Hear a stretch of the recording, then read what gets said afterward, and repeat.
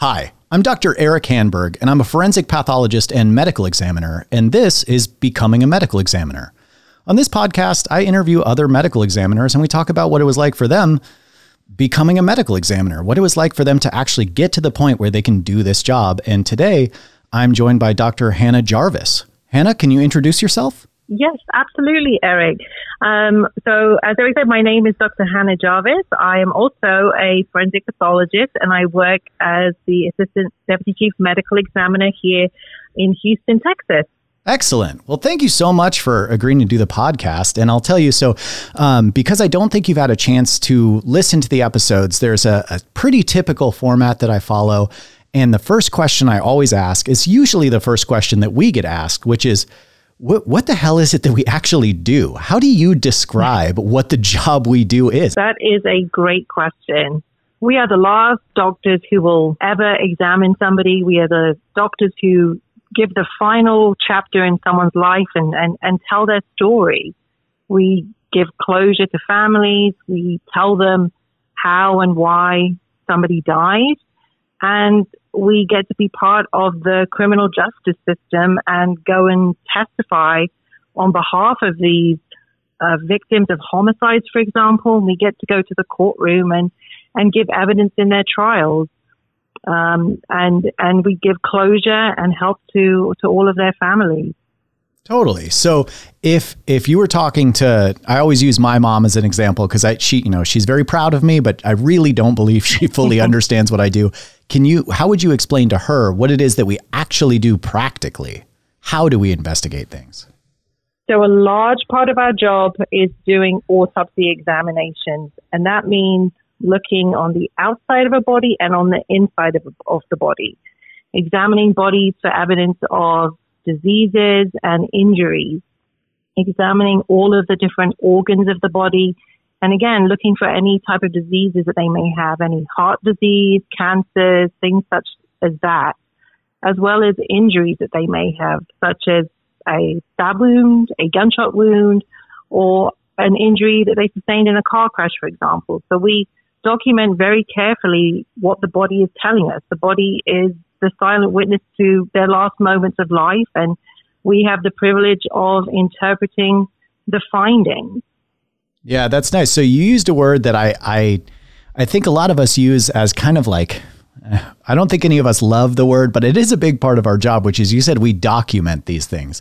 And that is true. That's a big part of our job, is actually, it's not just, being there. So I think doing notes is a big part of being a doctor of any kind. But I think for us, it's more so, I guess, what am I trying to say? Like a family medicine doctor, they just record whatever it is they told someone to do and what they saw. Like it seems simpler, but for us, I think we're trying really hard to create a truly like a words picture when we document our autopsies. Or at least that's how I feel. Yes, I agree. We're using body diagrams, we're annotating, we're making diagrams and notes and drawings at the time of the case and translating all of that into documents that are used legally and for the benefit of the families, writing death certificates and producing autopsy reports. Now, you just mentioned doing drawings. Now, I do occasionally do drawings. I will say my art skills in the morgue are not impressive. What kind of drawings are you talking about? Drawing injuries, or what do you draw? Yes, drawing injuries. We have, like you, I'm not the best artist, but we at least have some pre-prepared body diagrams, the outline of a body that we can then annotate, make notes on, and make drawings, such like exactly as you said, drawing the rough shape of an injury that might be there. Sometimes it's easier just to draw it rather than describe these things. And we're obviously, as well as drawing, we're taking photographs of these things, but it's nice to be able to just document them on that body diagram, which then can then be translated into words at a later time. That's exactly what I do. And I find one of my more embarrassing traits is when I do the body diagrams, I have finally gotten over the ego blow that it cost me, where when I'm using the body diagram, I will hold the clipboard upside down because if I don't, I often mix up left and right, and it's the most irritating thing in the world. So it's just easier for me to do it that way. I don't know. Maybe it's only for me, but it does help me. No, me too.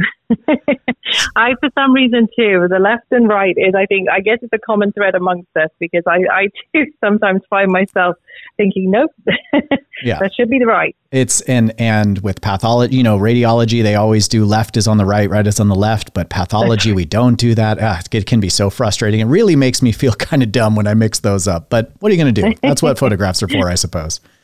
Yes. So in general, the point of the podcast is I talk to you more about who you are.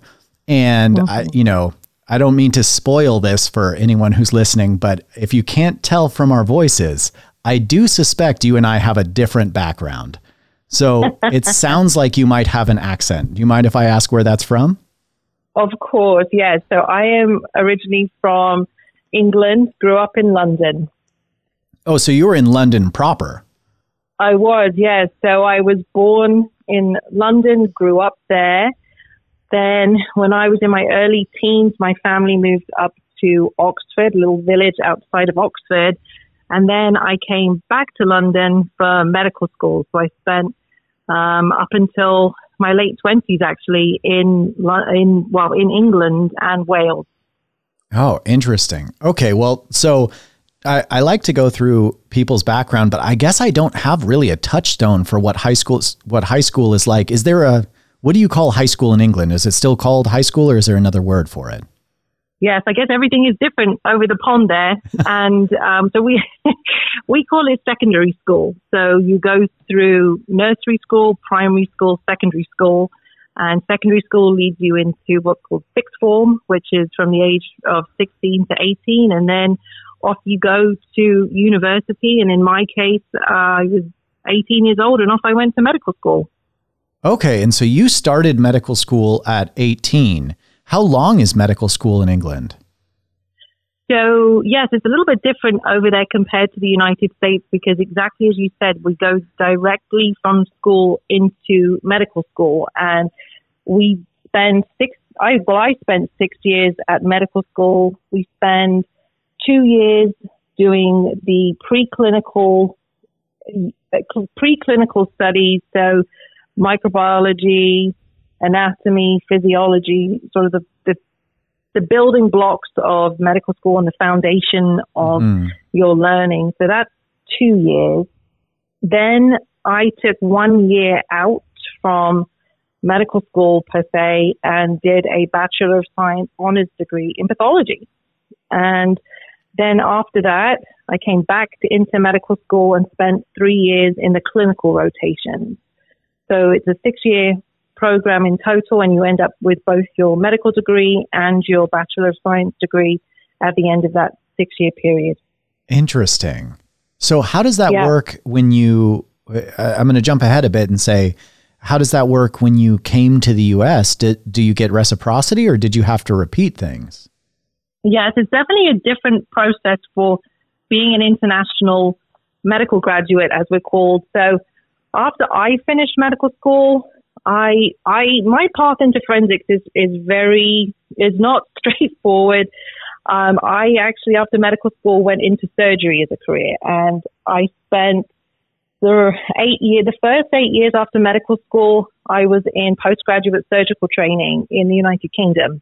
I see. And so then I was specifically within the field of orthopedic surgery, and after 6 years of postgraduate surgical training in the United Kingdom, I came over to the United States.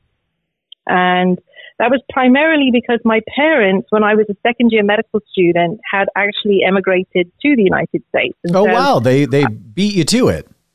They did. Yeah, they came over a long time ago now. And so I was at medical school, and so I was frequently flying on transatlantic flights back and forth between our two continents. And I, after a period of time, felt that I wanted to come to the United States. It's hard being separated from your family for so long. And my sister was out here too. And so I needed to figure out how could I be a physician in the United States. And you don't necessarily have to repeat any training, but I did have to take the United States medical licensing exams, the USMLE exams. So I had to go through all of those.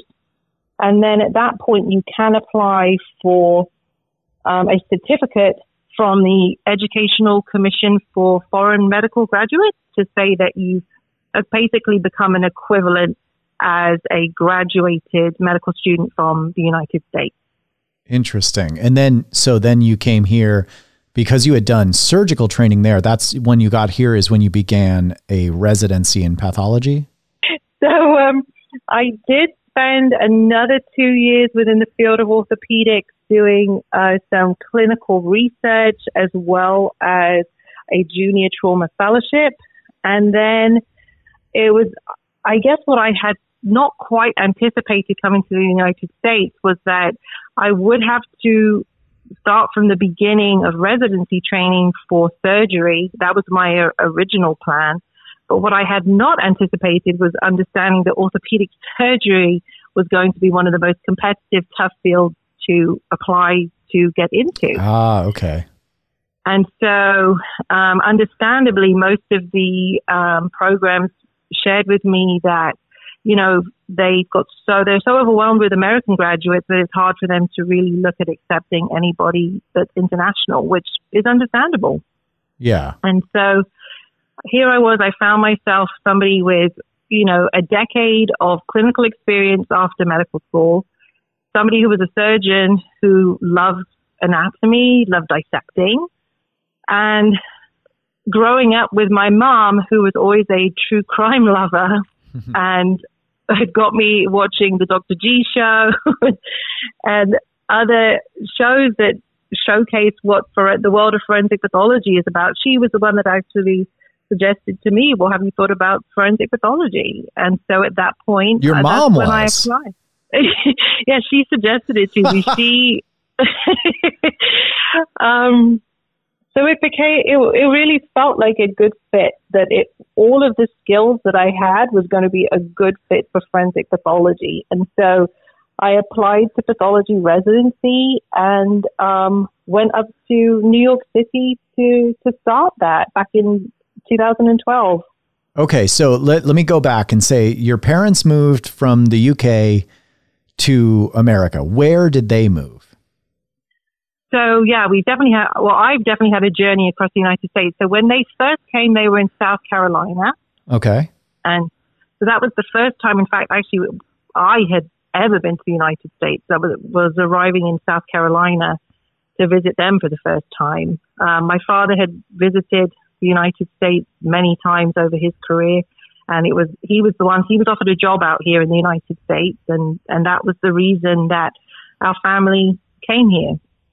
Okay. And so they were in South Carolina. Then they went to Wisconsin, and we survived, I think, 8 Wisconsin winters.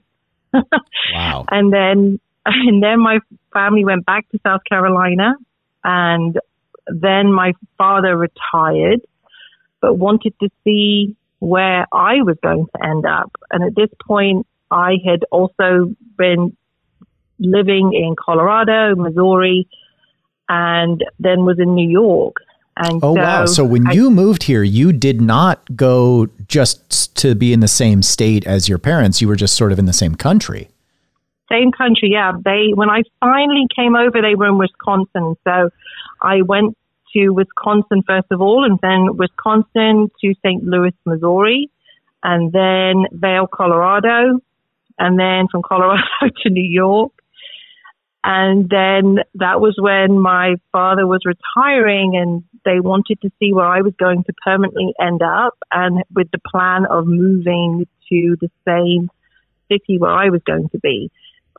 They were not that keen to go back to the Midwest after having been through multiple winters up there. And so when I finally settled and chose Houston, Texas as the next destination, that seemed okay with everybody. And so here we are. So it sounds like you had a lot of coordinating with family and people close to you trying to figure out exactly where you were going to go. But let's go with you did residency. It sounds like you did residency in New York. Yes, I did. Yep. I did anatomic and clinical pathology residency training in New York City at Montefiore Medical Center. Okay. And what borough is that? Well, at least when I was a resident there, they claimed to have the largest amount of residents in medical training in the United States. Is an absolutely enormous amount of residents that go through their hospital system up there. And they have multiple hospitals throughout the Bronx. The one that I was mostly based at was in an area of the Bronx called Norwood, which is at the very northern end of that part of New York City. So what was that like for you? You were in the UK for your whole life, and you started going back and forth to the US to South Carolina, which is very much not like the Bronx. And right. Then you decided to go up to the Bronx, and at the time your family was not in New York. So it sounds like you went to the Bronx. Were you going alone, or did you have people go with you? I was alone. I except for my Russian blue cat, Tucker, who I had, so it was just Tucker and I. Tucker, I had adopted him from the animal shelter in Colorado when I lived there. And Tucker and I drove across the bridge into the Bronx for the first time. It wasn't my first time in New York City, but certainly the first time driving in New York City, and drove the rental car actually into the city, and we arrived. And it was definitely, as you said, different from South Carolina, different from Colorado, Missouri, Wisconsin. It was me in New York City and me by myself. But I would say for me personally, I'm somebody that loves adventure, loves traveling, loves experiencing new things. So it just felt like the beginning of a new chapter, the beginning of a new adventure. Interesting. And so, how did it compare to London? Because when I think of London, I mean, I'm sure this will be ignorant, if not offensive, but I think of it as the New York of England. It's the big city there. So how did it compare to someone who was a big city person growing up? Did it feel different, or did it feel more like what you were used to growing up? I think it was different. It just, it had some similarities. We have the tube, and then in New York, obviously, it's the subway system. So there's sort of similar feel of how do you get around this city. But it's New York, and it's just a very busy city. Everybody's lives are on top of one another, and it's just a busy place to be. But it has everything. It really does. That city has everything, much the same as London does. Mm-hmm. So a lot of similarities. So it wasn't too alien to show up and start the next 6 years, actually, of what turned out to be a 6-year adventure for me in New York City. So what was that like? Because I think pathology has a lot of non-traditional students who go into it in general, I should say trainees. But I think not only being someone who is international, but someone who has practiced in a different field, and you got pretty far into another field. What was that like starting residency with, I imagine some of your co-residents were quite junior to you in experience. Did it bother you? Was it welcome? Did you feel like it helped? Tell me what that felt like. Yes. Very mixed feelings going into it because, as you said, it's sort of a decade later since I finished medical school. Here I was about to start again and start afresh, start in a new field. And I really didn't know what to expect, except for I went in there on day one and said, I'm only interested in getting to the point where I can be a forensic pathologist. And so the goal was already set, but it was difficult going in there, starting from here I am again as what's considered year one, despite, this 10 years have gone by. Absolutely. And I can really sympathize with that. I didn't do nearly as much, but I did emergency medicine for a few years prior. And it was the strangest feeling, just feeling like I really can't believe I'm about to start over. And I'll tell you a memory from my interviews for pathology was touring around. You go to these interviews and you meet with people and everyone's very nice. And I enjoyed talking to people. And then they always insist on taking you on a tour. And when they take you on the tour, for some reason, all campuses feel like they want to show off their lab equipment. And I remember someone I don't remember which institution it was, but they were showing me their blood analyzer equipment. And I remember thinking, what the hell am I doing here? I have seen 5,000 patients and treated heart attacks, and now they're showing me their mass spectrometer. And I was like, I felt like an intruder. I felt inappropriate. I don't know what the word is. Like, I felt like an imposter standing there acting like, wow, I'm so impressed with this. And I just really, it took me a while to get over that. Eventually I did. I mean, I still don't really care about those machines. I mean, they're great, but I don't care about them. But it took me a while to get over that feeling. How long did it take for you to start feeling like, this is where I belong? Or did you? Yeah, it took years, I think. I mean, I was always looking in the rearview mirror for a long time, thinking about, similar to you, all the patients that you had treated for years and being in the operating rooms and just leaving that whole life behind and trying to understand how it applies to what I'm doing now. And I have a similar feeling too. I remember when they gave me my schedule for residency on that first day, and I remember looking at it and thinking, this doesn't look like anything like I was expecting. I didn't understand it. They had, what is this? Is it informatics? What is this? I'm doing microbiology. What is it? So I just want to be a forensic pathologist. What is all this? Yeah.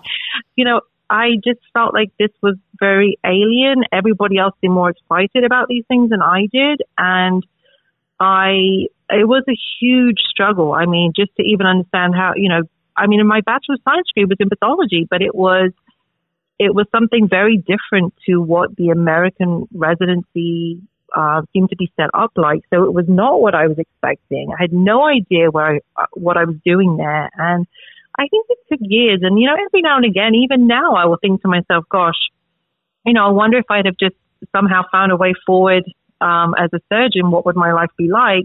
But then, I smile and think to myself that I think I actually ended up exactly where I needed to be.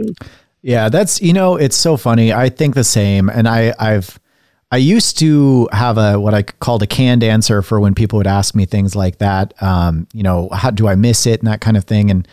And I think the answer is even truer now than when I started saying it, which is that I really loved the stories I got from working in the ER, but I have those stories still, and I don't need more. And I remember those experiences, and I at least remember the good ones fondly. And that's great, but I really am happy in what I do now. Do you feel like, you feel happy with what you do now? Seems like you do. I do. I get so much enjoyment out of what I do now as a forensic pathologist. And, it's everything I did for that 10 years after medical school, not a single second of it was wasted. And I'm sure you feel the same that, now as a forensic pathologist, I have a much better understanding of looking through medical records, looking at operative procedures that have taken place, understanding, everything that happened to that person in the hospital, and now doing an autopsy on somebody that has had a surgical procedure. Everything that I did for 10 years has put me at a distinct advantage of interpreting, understanding, communicating with those hospital physicians than what I would have done if I'd have just gone straight into pathology. And I think communication too. I think having been a doctor for, in the clinical realm for so long, I really think that it gives you extra skills in terms of communicating and understanding families and what their needs are and being able to talk to them. I just don't think a single second was wasted. And I think that every day I'm actually now grateful for that all that clinical experience. Absolutely. I fully agree. And I'm not going to deny that I do wish that I just had been practicing for 5 additional years and had made that money. That's not in question. But I don't think that, I use those skills that you're talking about that I had gotten from the ER. I use that knowledge, the ability to summarize a patient after 2 minutes of reading the chart, the ability to call families and summarize my actual thought process. That's something I had a lot of practice with in the emergency room, and I do use it. Whether or not I think it's worth the hundreds of thousands of dollars of lost income, it is what it is. But I do think it does make me a better forensic pathologist. But on that topic, you said that you did APCP, correct? Correct, I did. for anybody listening that doesn't know, that's anatomic pathology and clinical pathology. And the way the training works is that you can either do 3 years of AP, 3 years of CP, or you can do 4 years of training and you can get both. And you can do a board exam in both. And what is required to do forensic pathology is AP. CP is not required, but it's typically what people do. Because, you get 4, you get 2 for barely more than the cost of 1. But it is still more than the cost of 1. And having done more training before this, what is it that led you to choose to do AP CP rather than just say AP only? I've got to be very honest about this one. I think when I signed up for residency, there was no real discussion with us as to which training pathway we wanted to enter into. And I think it was my lack of understanding of the options at that point. There was no real discussion when we started residency as there were any options of doing one track or the other. And so I actually enjoyed doing both anatomic and clinical pathology. I think that having rotations in clinical pathology did break up the pretty brutal rotations that we did in anatomic pathology. There's some pretty long hours and days in that. And so having a break where we're doing blood transfusion for a couple of months or in the microbiology lab, hematology labs, it did help break up the training. And I think that it still helped. There's still knowledge that we gained from doing those rotations, I would say. But I think for me, it was once I just started, they automatically signed me up for this track, and I decided just to keep going with it. I did have a couple of co-residents after a year or so who decided to, one actually chose CP only, the other one actually chose AP only. So we did have a couple of people midway through decide just to switch pathways there. But for me, I felt that I would get no knowledge seemed to be ever wasted, and I just kept moving forward with the path that I had already started on. Okay. Now, being where you're at now, so one of the leadership of a major forensic pathology institution, what would you say if somebody was going into residency now and had the same feeling? I know I want to be a forensic pathologist. Would you recommend doing APCP, or what would your opinion on? What would you recommend them for their path? So I would honestly, what I tell residents when they come through our office is to do exactly what I did. And that was to do the APCP training, but to only take the AP board. And so for me, and part of that rationale was you get the training, you get the experience, but now we have to do our continual recertification questions every quarter. And I just do mine in forensic pathology and anatomic pathology. And I hear the torture that people go through who are boarded in the clinical pathology and have to continually recertify in that aspect of it. And as you had said, it's not a requirement to become a forensic pathologist to have a board certification in clinical pathology. But you can do the training. You don't have to sign up to take that board. So that's my advice for residents, is to just do that 4-year program. It's only one extra year.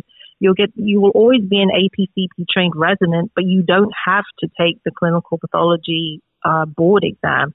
I do what I did. You just take the anatomic pathology and then ultimately the forensic pathology board examination.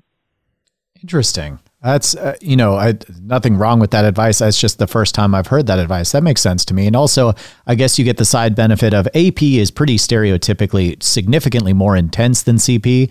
And when you do AP CP, you do end up doing a little bit less AP than you would if you did AP only. Even though you're there for 4 years, you do only approximately 2 years of AP. Right. It does give you less exposure to AP to do those combined years, but I think that ultimately going into the pathway as a forensic pathologist, where, I spent a very small fraction of my time behind a microscope, and it's more, what I see with my eyes, what I'm seeing in an autopsy. I think that you will get more than adequate amount of training in the 2 years. But my other advice to residents during that 4 years is do also what I did, which was, in my first month of residency, I was over there in the the New York City Office of Chief Medical Examiner, I was month 2 into residency, and I was already knocking on the door of the medical examiner office. And I would go there at weekends. I would go there and spend all of my elective rotations every single year for 4 years of residency. So by the time I got to fellowship, which I did stay on to do in New York City, I was already competent and ready and able to do forensic autopsies with them because I had spent 4 years building up to that point.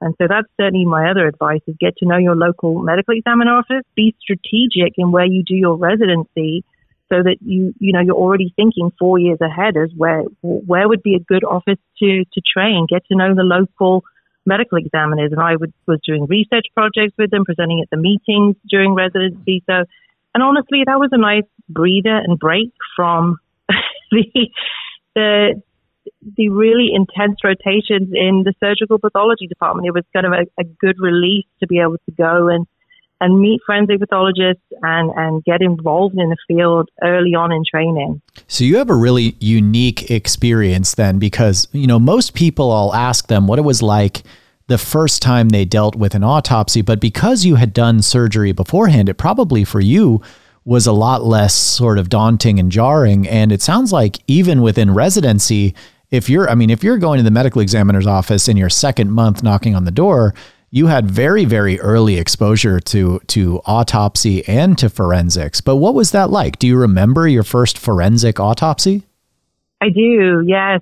So most of my forensic autopsies were, when I was a resident, were in the Bronx office for the Office of Chief Medical Examiner there, when they used to have that running to be able to do autopsies. And I think the first time I ever did an autopsy, because I was so used to surgery, it was just this, it's so different, in the autopsy, you can cut through major nerves, you can cut through major blood vessels, and there's right.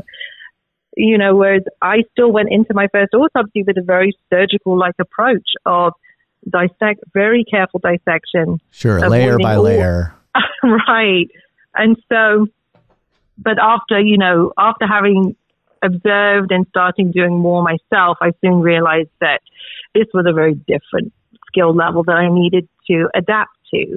But I brought with it the surgical dissection skills and instrument holding skills that a surgeon would have. And so I've kind of built a combination approach now to how I do autopsies, but it's, I do remember that first feeling of doing that first forensic case and trying to find a way of dissection that wasn't going to damage anything major. But you like I said, you soon adapt to it.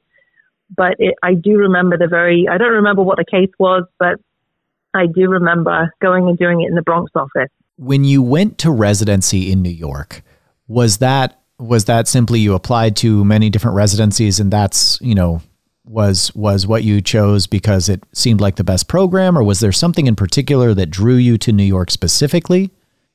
So I applied pretty broadly across the country, but I very much did target New York because I had already decided that I wanted to be a forensic pathologist. I then, before I applied to residencies, tried to understand where it seemed the best fellowship programs were going to be and how could I best set myself up to get into one of those fellowships.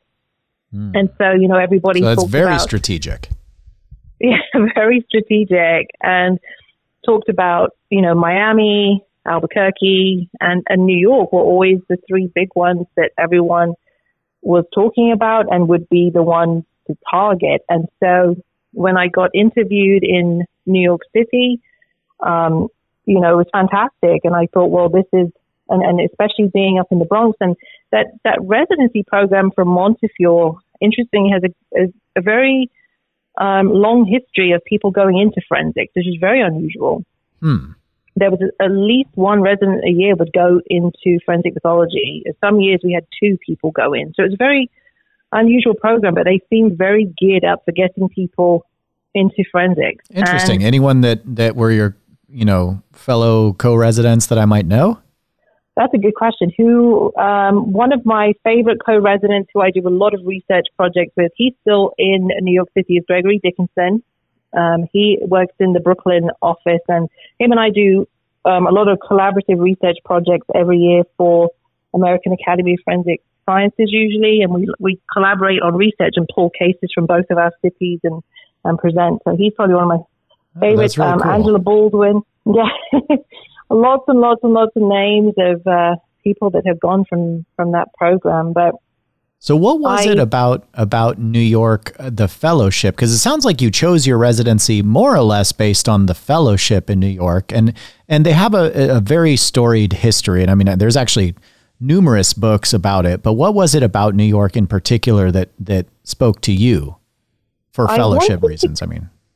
Sure. So I wanted to go to a fellowship program that had, like you said, was very well established in training you to become the best you could be. And that's what I saw in New York. And what I liked about it was that it had it was a large fellowship program. And so when I was a fellow there were 4 of us who did the forensic pathology fellowship together. The idea of having 4 of us together for the camaraderie and support for that year of fellowship. And so that was very appealing to me. And then the other part that really appealed to me for New York, and I ended up doing it, was to stay on for a second year of fellowship for forensic neuropathology and cardiovascular pathology. And that's one of the only fellowships like that in the whole country. And so they had a very unique opportunity there to do that 2-year, 2 fellowship programs. And so I very much targeted that and wanted to do that. And that's exactly what I ended up doing. I spent 2 years with them doing those 2 fellowship programs. Interesting. Let me start by asking, do you still, do you keep in close contact with any of your co-fellows from either of those years? I do. I still talk to 2 of them, Melissa Gazzetta and Jean Meyer. I still talk to those 2 on an almost daily basis. Oh, that's wonderful. It's definitely the fellowship year, definitely, as most of these experiences tend to do, it just draws you close together, and it's a lot of teamwork and just being able to have somebody else to talk to, shut the door and just be able to talk together as a group. And it was just definitely a very bonding experience over the course of that year, and now resulted in sort of this lifelong friendship with people. Well, tell me about that year. What was the initial, forensic pathology general fellowship? What was that like for you in New York? Because I went to Miami, and I actually did do a rotation in New York. I also was very much interested in going to New York, and I had to fight so hard to go from Oregon to get an external rotation for a month in New York. And I rented an Airbnb for a month, and, I did all that. And it was great. I had a great experience, but I never really got the impression that I wasn't getting the same experience that the fellows were. And so what was the actual rotation schedule and sort of how was the overall fellowship structured? There's 4 of us in that year, and we basically worked for an entire year, 12 days on, 2 days off, 12 days on, 2 days off. And we did that for a year. And that is how the schedule is set up. And the fellows are very much, part of the workhorse of that office, cutting cases independently, having our own tables right from the beginning, cutting alongside staff and having them supervised whilst they're doing their own cases. And so it was sort of sink or swim for a while there. But we, with that amount of working days over the course of that year, it's just flooding you with exposure and experience. So it definitely gets you to the point that you feel confident in what you're doing, and you can make decisions. And they trained us so well over that course of the year.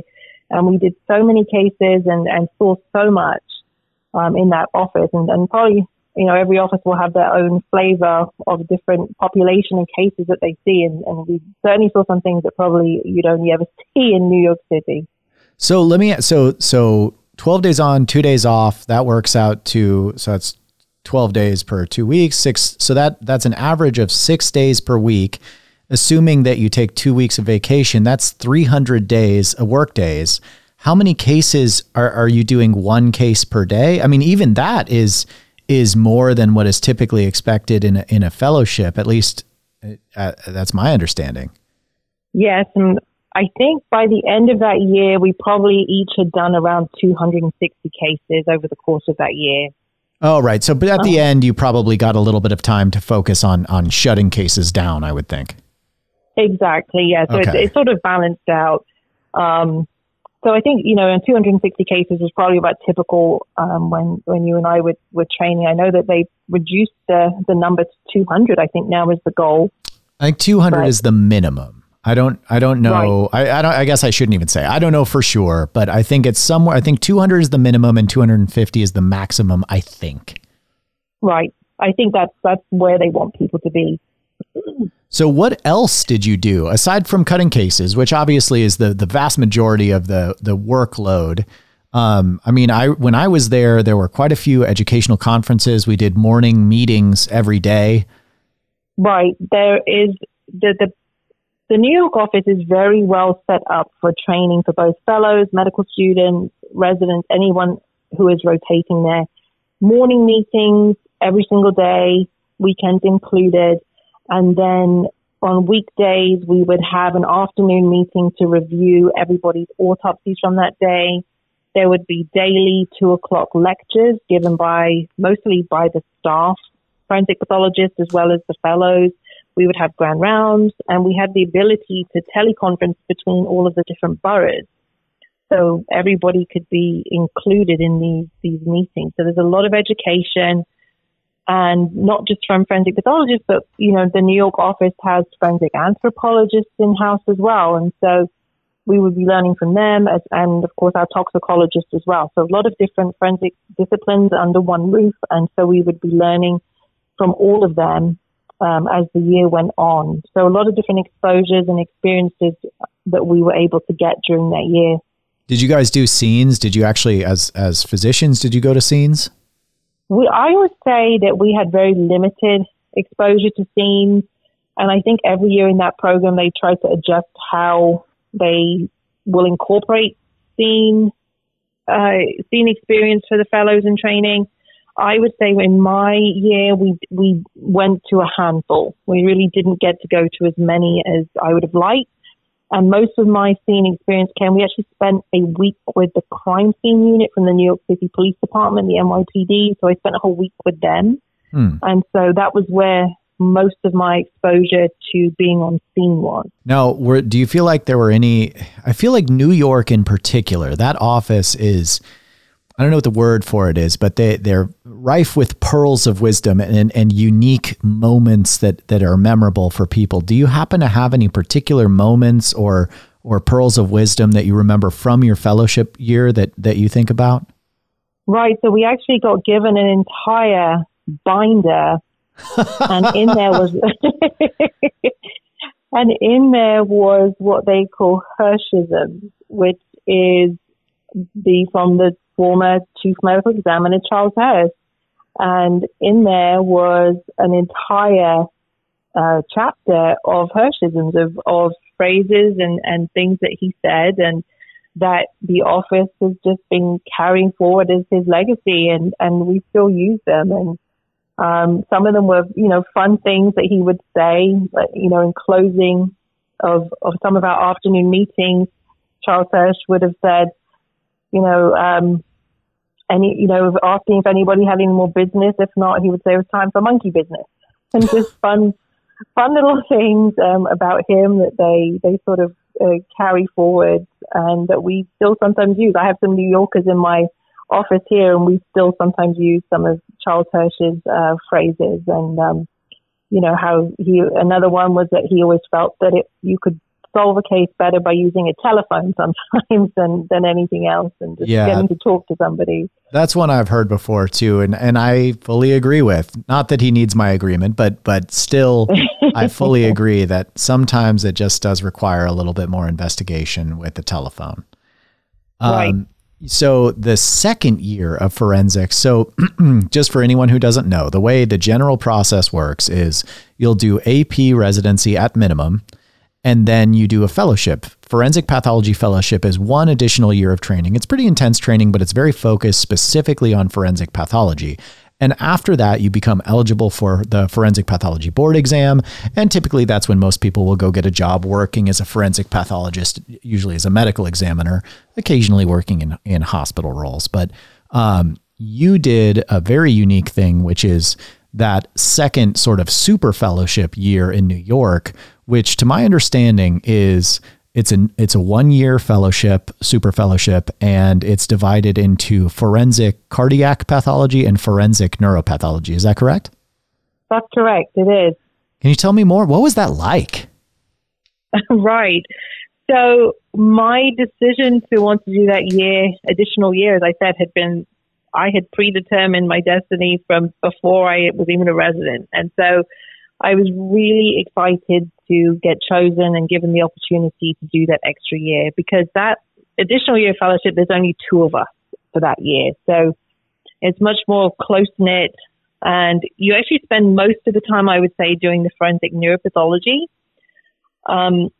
It is, for me, it was so much better than having chosen to do an actual neuropathology fellowship, because we would actually get to go and sit with the neuropathology fellows who are next door at at NYU, at New York University. That was right next door to the medical examiner's building. So we would have these interesting collaborative sessions with the traditional neuropathology fellows and us as the forensic neuropathology fellows. And whereas they would be fabulous at diagnosing brain tumors and interesting lesions in the brain, but they wouldn't be able to recognize, herniation patterns in the brain, where the brain is kind of squeezing down outside of the skull in response to trauma, for example. They wouldn't be good at that. Whereas, we were absolutely hopeless in knowing, what kind of brain tumor this was. And so it's a very unique fellowship that is really looking at what, like you and I deal with as medical examiners, is looking at a lot of trauma. And then, of course, as neuropathology in our field goes, we do get some interesting, unusual things thrown at us from time to time. Mm-hmm. But it really sets you up well for being, looking at it through the eyes of a medical examiner, as opposed to somebody who is sitting in the hospital trying to treat brain tumors. So it's very focused on the forensic side of it. But you get to also see some of the other things at NYU. So we got the best of both worlds in that sense. Ah, that's so cool. I knew about that sort of super fellowship thing. And that's one of the reasons I had looked into New York, and it seems awesome. And I remember when I was there, Barbara Sampson was the chief, and she did a lot of the cardiac pathology stuff. And I do remember there was a particular case with a finding that I didn't know was possible. It was a young person with a heart that had not grown an entire right coronary. There was no right coronary whatsoever. Oh. And I just didn't know that was possible. And she came down with the heart to, from it had been fixed specifically for cardiac evaluation. And she came down with the fellows and showed us. And I just thought, man, this sort of very specific, very directed teaching seems so useful. And even if not useful, awesome, really fun and interesting. Right. And that just seemed so cool. Unfortunately for me, it didn't, back then there was no forensic pathology match, and they had a really weird system of taking residents. So I was unable to go there, but I was very, very lucky and very happy to go to Miami. I'm sure. So I have a few, I'm going to change gears just a little bit. And I want to talk a little bit more about what it feels like for you to actually be a forensic pathologist. Cause now you've done all this, right? You've grew up in the UK, you went back and forth to the United States a lot, eventually just settling on moving to the United States. You were a surgeon, for a reasonably long time, and started over, went through pathology, did AP and CP, and then you did twice as much fellowship as most of us. And now you've finally done all of it, and you actually started doing this job.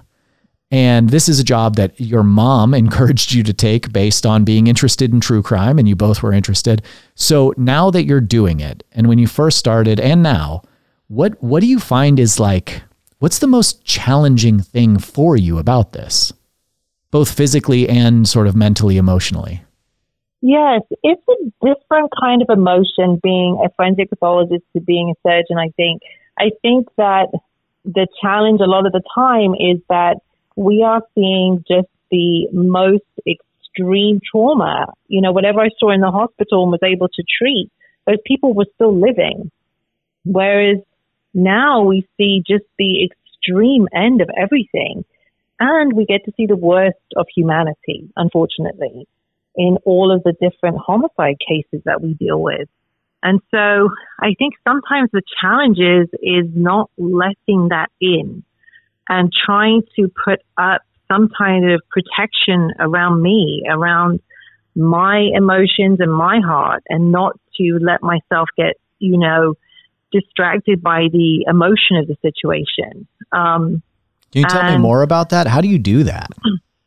I think it's hard to find a way of putting that barrier, but I think what helps is having, we never work alone at the autopsy table. We always have our mortuary technicians with us. And so being able to, focus when I need to focus intensely, but then also being able to talk to people and ask them how their weekend was or how the day was, and just being able to have my mind thinking about some other things sometimes, and having friendly colleagues around, and just everybody knows what the job is, what we need to do, why we're there.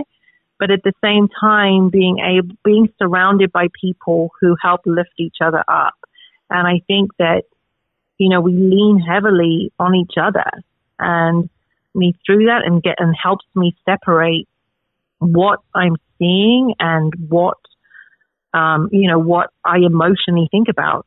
And that's not to say that there aren't times where, I'll go and sit in my office and just think heavily about what we just saw and what we just dealt with. And the times that I find myself really having a hard time sometimes is talking to families on the phone and making that connection and hearing their emotion about the person that had died. And I'll cry with them. And, I've had families who have come to the office who've wanted to meet with me and sit with me and thank me.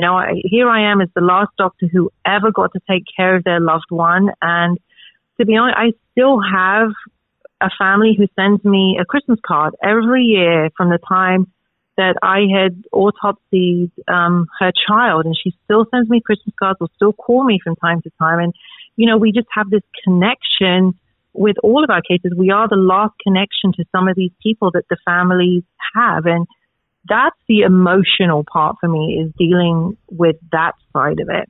Yeah. And actually, that can be.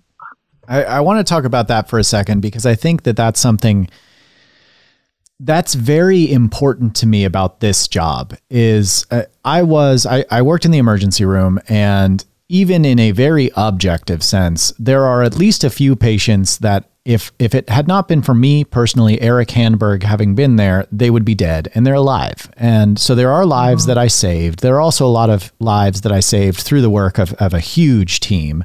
And I would say overall, my experience in this country as a clinician was that it very much felt like I wanted to help, but I felt like I was on the opposite team of my patients a lot. It felt like we had this adversarial thing, and I got thanked, but it was pretty rare.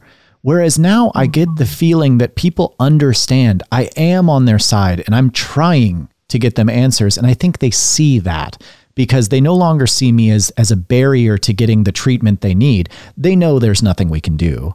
All we can do is offer answers, and we're trying. And I feel like I get much less adversarial responses, and I get a thank you from almost every family that I speak with. And I feel like I have even better connections to my patients now than I did when I was an emergency medicine doctor. How do you feel about that?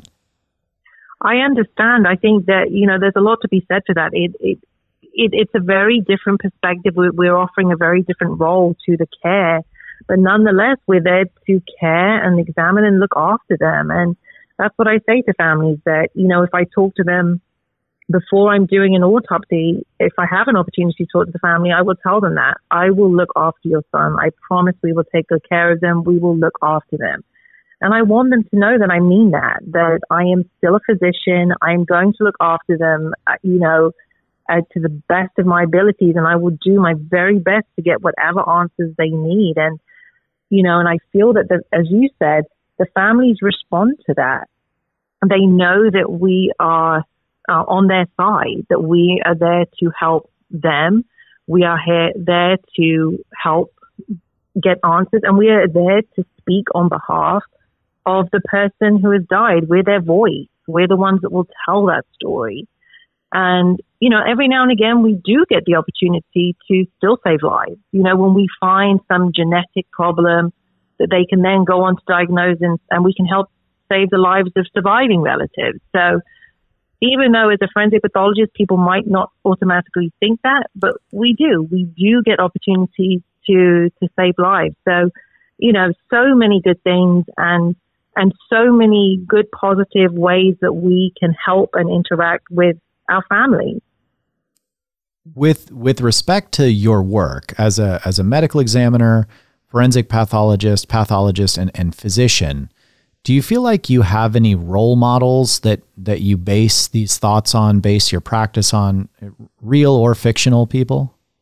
I think for me that the way I was trained and I think of my New York fellowship almost as a 6-year fellowship, because I spent, all of that time from a resident through to being a fellow with them was with the New York City office. And they brought me up as one of them for 6 years, really. And so for so many of them, I owe who I am as a forensic pathologist.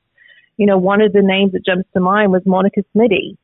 And she was a force to be reckoned with. And she's probably the person who made me, I think I'd probably model most of my practice on her, in that she was always decisive. She was always confident with how she handled things. She loved teaching, which is why I guess I was drawn to her. But she was definitely a no-nonsense person. But I think for me, it was just growing up in my pathology side of my life through the New York office.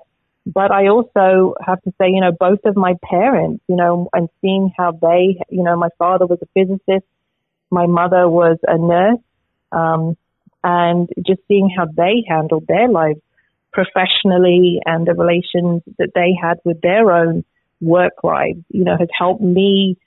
And I still ask my dad for professional advice on how I should approach situations at work. And so I just draw from all of the different sources around me. It's nice that you had such a good group in New York to be able to draw from. And it's wonderful that you are able to draw from your parents like that. There is something that we have.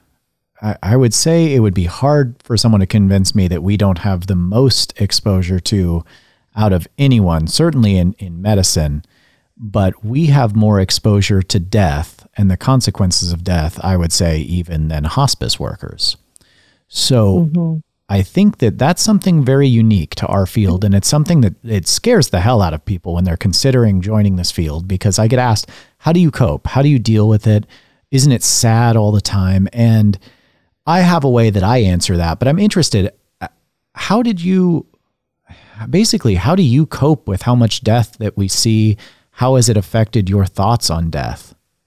I think, it's such an interesting question. I think it is inevitable that if you choose forensic pathology as a career, that, it does make you look at life perhaps a little differently, because you do see absolute tragedy every single day. And I autopsy people every single day who are younger than me. I autopsy people who I know that morning made plans for that night and they never got to do them. And I just see people's lives being ended prematurely. We also get to see people who have lived a wonderful life. But so much of what we deal with is people's lives that were cut short.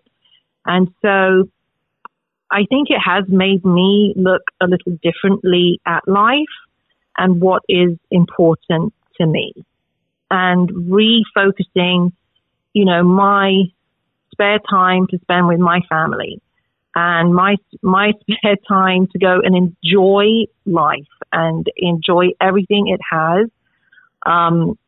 enjoying traveling, going out to see the theater, concerts, whatever it might be, but just enjoying it and not taking any day for granted, because it's a daily reminder when I show up to that office of whose lives were cut short, who had plans for that weekend, the week after, and they will never get to do them.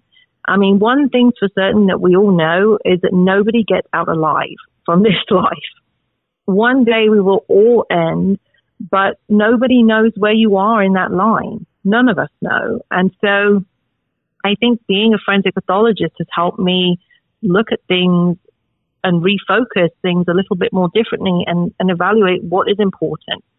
And I think for me, I just want to be one of those people who's 110 years old and kind of skids into my coffin thinking, whew, that was a ride. I did everything I could possibly want to do for the time I was given.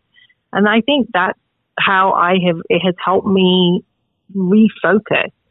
And so rather than looking at the negativity of it every day, I think I just take from it, and it just reinforces to me that you have to go and live your life and enjoy it. Tomorrow's not promised. And so I think being a forensic pathologist for me, rather than just taking and absorbing that sadness, because I think that ultimately would be detrimental to you, is to just look at it and turn it around and just make you refocus on your own situation and what gives you happiness and enjoyment. Absolutely. I agree entirely. I very much feel the same way. And, that's, people always ask me, how in the world can I do this job and still ride my motorcycle? And I tell them, well, I mean, it's fun. Like, that's the bottom line, is that I do it because I want to. And whether I ride it or not, I can't say for sure if I'm going to make tomorrow. So if I don't know for sure, I want to ride my motorcycle today. And I mean, I don't ride at night, and I try to be reasonable, but beyond that, I try to still have some fun, and I use it as a way to, I agree with you. I want to make sure that I don't delay doing things that I want to do.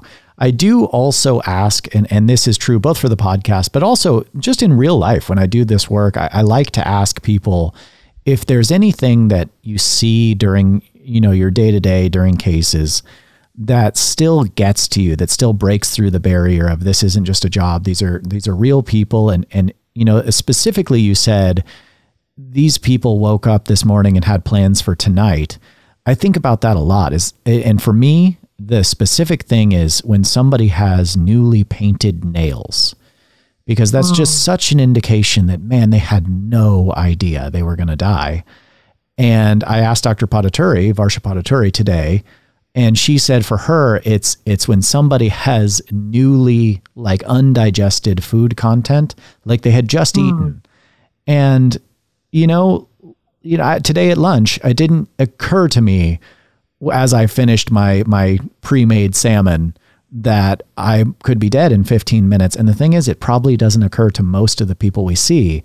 And for me, that's what really makes that connection. Is there something for you that really hits home and connects, like it gets to you still? I think for me, the cases that I find hardest to deal with are, for me, I think it's dealing with the elderly population. And sometimes I'll just see something so horrific that happened to one of them. I look at them and I think, this was someone's grandma, this was someone's grandfather. And for me, I don't know why, but it just really, and that sometimes will emotionally get me. I will get very sad when I see something bad that somebody did to an elderly person. It really tugs at my heartstrings and just makes me feel sad. And as you said, just kind of seeing people's last meals, or they just had their last manicure done, and, things that were just abruptly ended for them. That too, that again is just another reminder of no one knows what kind of hand of cards you've been dealt, and you just don't know. And I don't think you want to know. I think for me, it's kind of a similar thing. Seeing people going, the car crash where somebody was on their way to somebody's Christmas Day dinner, or the car crash where somebody, was on their way to someone's wedding, or something where somebody's life was just interrupted. Or sometimes the things that will really make me feel emotional sometimes is just these freak accidents, these things that you think, oh my goodness, they were just out driving and a tire came loose and crashed through a windscreen and killed somebody. Or just weird things that happen that you just think, oh my goodness, this is just being in the wrong place at the wrong time. Mm-hmm. Those are the things that sometimes for me will just make me kind of just stop and just feel sad about the situation. So is there anything that you've seen in this job, or I suppose in your prior job as a surgeon, but more specifically this one, is there anything you've seen that has changed the way that you live? Are there any activities you now won't do that you would have otherwise done? Or, choices you would not make now that you otherwise might have? It's an interesting question because I think Dr. G wrote a book called How Not to Die. And I think that, you and I as forensic pathologists are in the best seat in the house for writing that book, How Not to Die. We can take so many things from all these cases we see and try and understand how could we have made a different decision that would have led to a different outcome. What I see now, one of the things that does make me think twice is horseback riding. When I was a child, I rode a lot. I rode horses when I was a child and through to my teenage years. And probably when I was at that age, didn't really understand the hazards of the situation. And now having seen some deaths related to that, I think that that's one of the hobbies that probably would make me think twice. I probably would never start that again. And I think just for me, it's more kind of how not to end up with the thing that we see the most is heart disease. How can I live my life as healthy as I can and not end up with this heart disease? And just trying to understand lifestyle modifications that does not end up with me having a death certificate with all of these different things on it. And so I think activity-wise, horseback riding is probably the one that I would avoid doing now. I think it has sufficiently scared me enough. But other than that, I've never been on a motorcycle, so I can't really say much about that. But as you know, we do see a lot of those, unfortunately. Yeah, the thing with horses, I will say, I have a cowboy hat sitting 10 feet behind me and my cowboy boots are sitting in the closet. And despite those things, I've been on a horse a single time in my life, and it was being dragged around by a leash on a guy, at some, I paid for a horseback riding experience, which ended up being very much like a little kid at the fair. And that was honestly enough. Horses are terrifying to me. They're massive creatures. And maybe if I had been raised around them, but I mean, they're the size of a moose. It seems like they're pretty scary to me too. So I think that's fine. I can understand not wanting to be near a horse. And so I like to, we're a little past an hour now. And I do like to, when I finish the podcast, because we talk about a lot of stuff that can get a little heavy, I do end the podcast with a little bit of lighter questions. And so I do want to ask, if you weren't a medical examiner, what do you think you would want to do? Specifically, I'll take an answer in medicine, but I also want to know outside of medicine. What would you want to do? I absolutely would have been a veterinarian. That was actually my first career choice, was to be a veterinarian.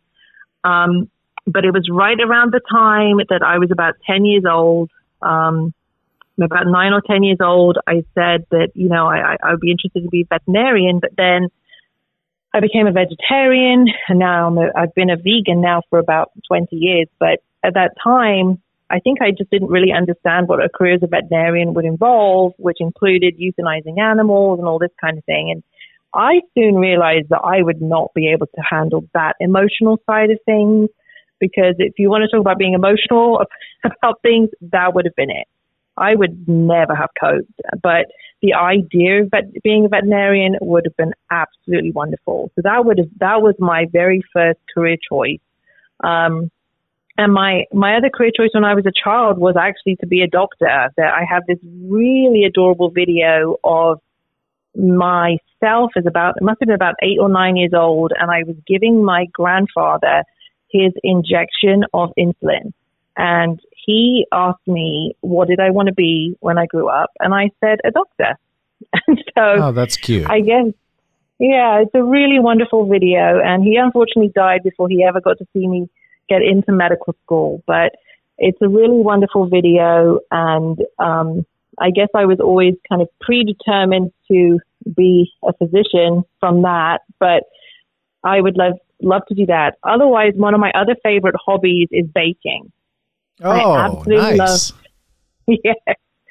So if I ever won the lottery, I would love to set up a British tea room somewhere here in Houston and bake cakes. And obviously my love of tea would be part of that. So that would be another fantastic option. But they would be definitely wonderful career options. Or I would go and buy a ranch and just rescue all of the different farm animals and set myself up down there. That would be another wonderful career choice for me. What a life that would be. Well, it sounds like, people in our field tend to be healthy and well able to retire, and maybe you'll still be able to do those things. You can do both. Buy a ranch and start a bakery. So the last question is, I would like for you to tell me about a time in your life, whether it's related to being a doctor or not, that made you laugh really hard. Now, to clarify, I'm not asking you to tell me a joke. You don't need to make me laugh. I just want to hear about when you laughed really hard. Oh my goodness. I guess I could, oh gosh, I have to think about this one. It's funny. This is always the hardest question for people, but it's always our favorite story, right? I always have difficulty remembering, and it's so difficult to convey the story sometimes, but that's okay. I'm not expecting you to make me laugh. I just want to hear about something that made you laugh. A funny story. Oh my goodness. Okay, I have to think about this time. The last time that I was beyond hysterical, usually probably with my sister. There's usually sometimes that we have, how it is with siblings, that you have these inside jokes that have been there for the last 30 years, and no one else can understand why you are just crying with laughter at the dining table. but it's usually when my sister and I get together, there's usually a moment or two where we will just laugh at something so ridiculously stupid that we absolutely lose control and are just crying with laughter. And usually, I think it's just, no one else would understand it. And people usually, if we're having dinner with my parents, they're usually staring at us, wondering what on earth it is. It's so funny, but only her and I understand it. But I guess that's a sisterly bond that we have, but I'm sure other people with siblings can identify with. Do you remember the last thing, even if it doesn't make sense to me, do you remember the last thing that you two shared that made you both laugh? Gosh, what was the last thing that it was probably pretty recent, over Christmas time, actually. She's a bit of a prankster, and so sometimes she'll be changing, Alexa will be playing some Christmas music or something, and she'll then go up to it and ask it to play, rap music or something stupid. And then we'll wait to see how long it will take for my parents to realize that they're not listening to Oh Little Town of Bethlehem anymore, and it's just Cardi B or something. Exactly, yeah. which of course they do not know what on earth this is, and so just silly sibling things that we're basically back to being 10 years old again, and just having fun and just doing silly things that I think only siblings do. I love that, and just because I know that you have an interest in it, what can you tell me what it is that is appealing to you in particular about true crime as a genre? And what do you think about the popularity of that genre? It's a major thing, especially right now. It really is. You can barely turn on any television channel, any of the major television streaming services that doesn't have true crime. And now they're having shows that are winning Emmys and all kinds of things. It's incredible. And it's really interesting because it's really taking advantage of people's misery. I mean, there's no crime that's a good crime. There's something wrong that was done to somebody, whether they ended up in their death or otherwise. So it's very interesting. I think people are fascinated by what people are capable of, how, these crimes take place, and how fascinating some of the stories are, where families are turning on one another, husbands killing wives, entire families being annihilated, whatever it might be. I think people are just fascinated by the levels of depravity that some of these people can go to, and our fascination with serial killers. We're just really interested as people as to how can somebody become that? How does somebody become Jeffrey Dahmer? How does somebody become Ted Bundy? How can this be possible? We like to think of, living in this Mary Poppins land, but we're not. And there are people walking amongst us who are these just really fascinating people. And just to be able to, I think, sit and watch and read. I read a lot of true crime books too, just to try and understand more about how this is even possible. But you're right, it is just an absolute explosion within the last 5 years or more, I think, of just everyone is just becoming more and more fascinated by it. And of course, you and I have a front row seat to true crime every single day. You think that we'd have enough and wouldn't want to go home and watch it or read it. But I guess I do. That's interesting. I don't hate it. And I certainly don't judge anybody who watches it. I don't really watch it, but when it's on or if somebody wants to watch it, often I will find it entertaining, purely based on they really go out of their way to put a lot of drama into these stories. And for some, I don't know what it was that you said just now, but it gave me this idea, and I don't know, I haven't thought it out. This is truly the first time I'm voicing this, so I don't know if this will make sense, but it rings as maybe this is the same thing that people get out of studying history. We study these intense events that meant a lot to somebody, and maybe this is just sort of modern history. We're learning these things that are happening, and they're atrocities, but the vast majority of what's in a history book are atrocities. And maybe this is just, sort of smaller scale version of that.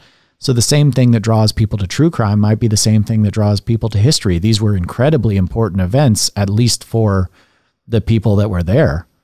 I think you're absolutely right. And I think that, the other part of this is, and one of the reasons I think we do study these atrocities, is what can we learn from it? How can we stop this happening?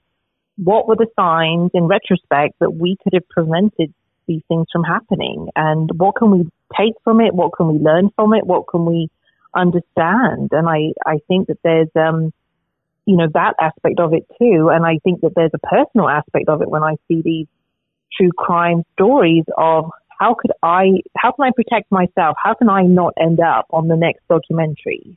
How can I protect myself? And what do we know about what's going on in the world around me?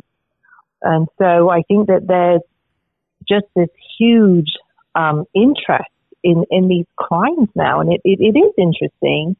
And with conventions and shows and books and merchandise, it's incredible to me. It's not something that we saw even probably 10 years ago, I would say. Yeah. And so as someone who's, like you just mentioned, into true crime, and it's partly trying to figure out what you can do to keep yourself safe, do you have any tips, things that you do yourself that you think, this is based on my experience as a medical examiner and my, sort of participation in all this true crime, I don't even know what you would call it, world, anything that you do that you picked up that you think is a good tip for safety? I would say it's kind of an interesting question, because I think the one thing I have learned from mostly from our job is that the homicides that are featured on the true crime shows are the rare ones. Yes. Most, right? Like 99% of the homicides that you and I deal with probably are not the woman who was walking alone through a park late at night or walked into an alleyway late at night. Most of the time, that's the one thing I have learned, is that they are incredibly rare, but that is the kind of thing that is featured more heavily out of proportion to the actual homicides that are taking place on the television. And so looking at the television shows, I guess the tips that I sort of pick up are just to be very aware of your surroundings, be very engaged in what's around you, not to be flicking through cell phones, talking on the phone, and when you're traveling, just being very focused on who is around you.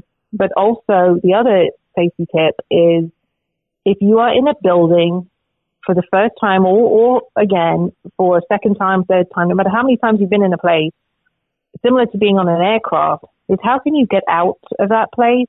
And everybody always thinks about the way that they came in, but where else could you get out? If somebody's in there shooting people, if there's a fire, if there's a reason that you need to evacuate somewhere very quickly, to be very aware of how you can get out of a situation and exit safely. And I think that's definitely one thing that I have, I'm very cognizant of that now. If I go into a restaurant for the first time, if I go into a theater, wherever it may be, I'm definitely more cognizant of if something happened and I needed to get out of here quickly, how would I do it?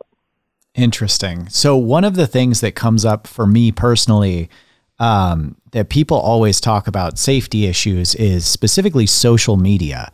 Because I obviously have a podcast and I do all this other social media stuff that I do. And I made the choice a long time ago that it was important to me that I use my real name because I want people to know that what I'm putting out, I believe in. But that also means that my real name, along with my face, is available and my voice is available online a lot. How do you feel about social media in general, and especially in the context of being a medical examiner? Yeah, it's been very interesting. You know, I've been on, most of the social media accounts for a long time now. And for me, as somebody who has been in 2 different countries and in multiple states, it has been a wonderful way of keeping connections with friends that I've met along this journey. And so I love having it for those reasons, as well as, being able to see what's going on in the news or in my favorite sports team. So are you a big social media user? I do. I like using it. I do. I do enjoy it, and I like being able to share what I'm doing with my friends online. But I think you do bring up a good point that, as you said, it's all discoverable material, and it somebody wanted to look and see who I was and what I looked like and find out some information about me. To the best of my ability, I put things on, not on a public setting so that I don't have, if I'm traveling somewhere, I don't put that on a public setting, but I share it with friends.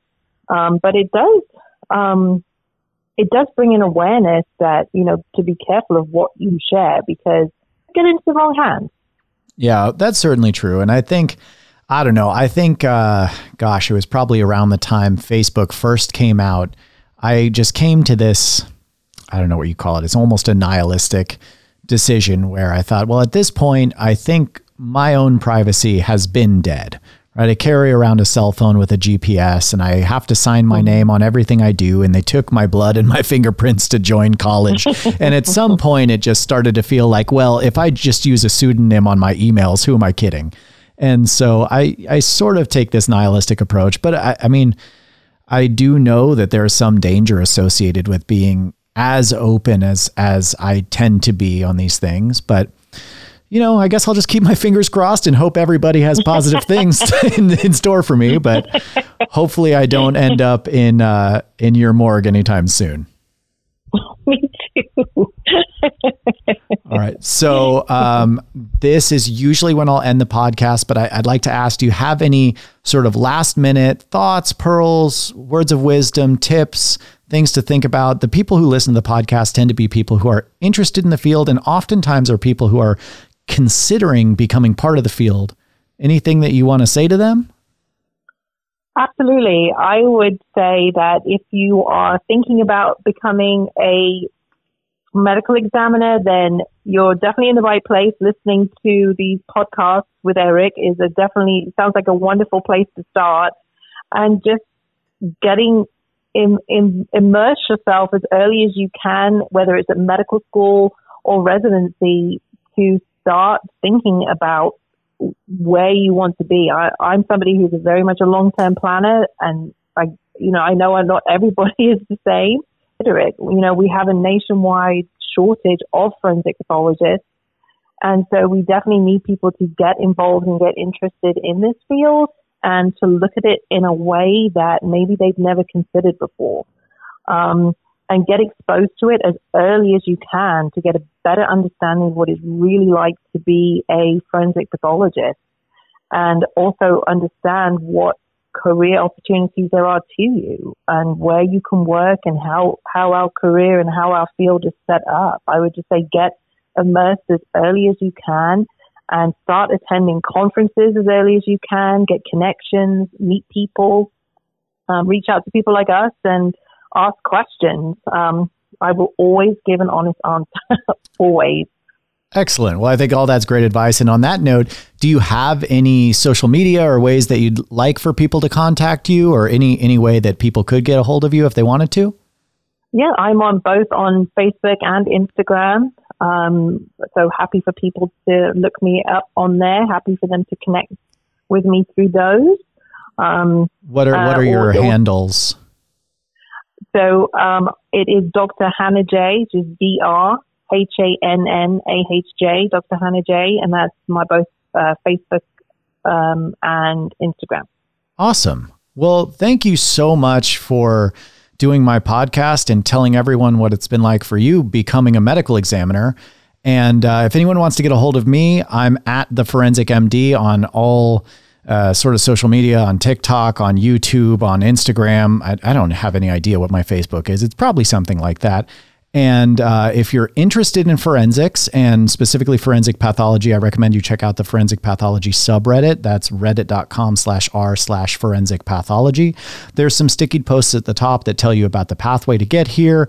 And there's a lot of forensic pathologists on there that are happy to answer questions. If you feel happier typing questions than on Reddit than anywhere else. If you're interested in forensics, but you don't necessarily want to go to medical school to become a forensic pathologist, I recommend going to reddit.com/r/forensics. And there are a lot of forensic professionals that are in other adjacent fields that would be happy to tell you about their work. And so it's a way to get involved if you don't necessarily want to do exactly what we do. Otherwise, if you are interested in some educational materials, you can go to thename.org, THENAME.org. That's the National Association of Medical Examiners website. They have educational materials. They have some quiz question of the week kind of things. They also have a place where you can hire private forensic pathologists if you're looking to hire someone for an autopsy. But otherwise, I think that's it for this time. So thanks for joining me on Becoming a Medical Examiner, and I'll see you next time.